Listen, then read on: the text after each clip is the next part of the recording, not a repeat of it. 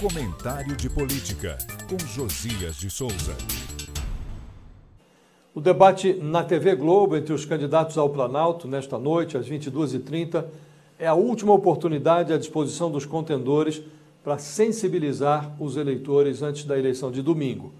A conjuntura deu a esse debate contornos estratégicos.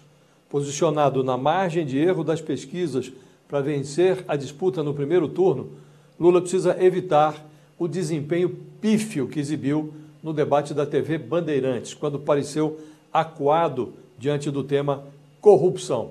O desafio de Bolsonaro é contribuir com a sua atuação para que a disputa vá para o segundo turno. Poucas vezes os indecisos tiveram tanta importância como agora. As pesquisas informam que cerca de 80% do eleitorado diz ter absoluta certeza da sua opção de voto. Significa dizer que há algo como 20% de eleitores supostamente suscetíveis às mensagens dos candidatos.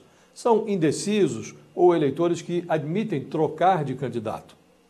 Favorito, Lula será o alvo preferencial de ataques. Preparou-se para o enfrentamento desde ontem. Não tem interesse na pancadaria, mas reuniu munição para reagir aos ataques, sobretudo os de Bolsonaro. Auxiliares do presidente informam que ele fez uma opção preferencial pelo ataque.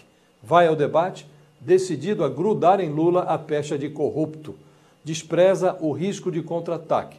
Pretende explorar também a sua agenda de costumes. Dá-se de barato que Bolsonaro será auxiliado pelo padre Kelmon, o candidato laranja do PTB, com quem fez dobradinha no debate no SBT. A ala pragmática do Comitê da Reeleição, representada pelo Centrão, aconselhou Bolsonaro a não desdenhar da pauta positiva da sua gestão, coisas como benefícios sociais e a baixa no preço dos combustíveis. Recomendou também que o presidente evite a autocombustão. Ciro Gomes e Simone Tebet travam uma disputa paralela pelo terceiro lugar na corrida presidencial.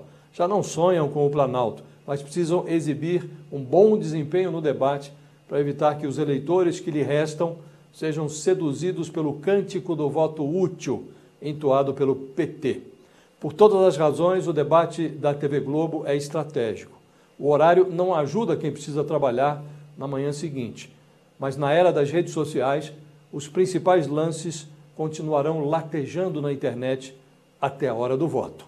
Eu falo direto de Brasília para o podcast do Jornal da Gazeta.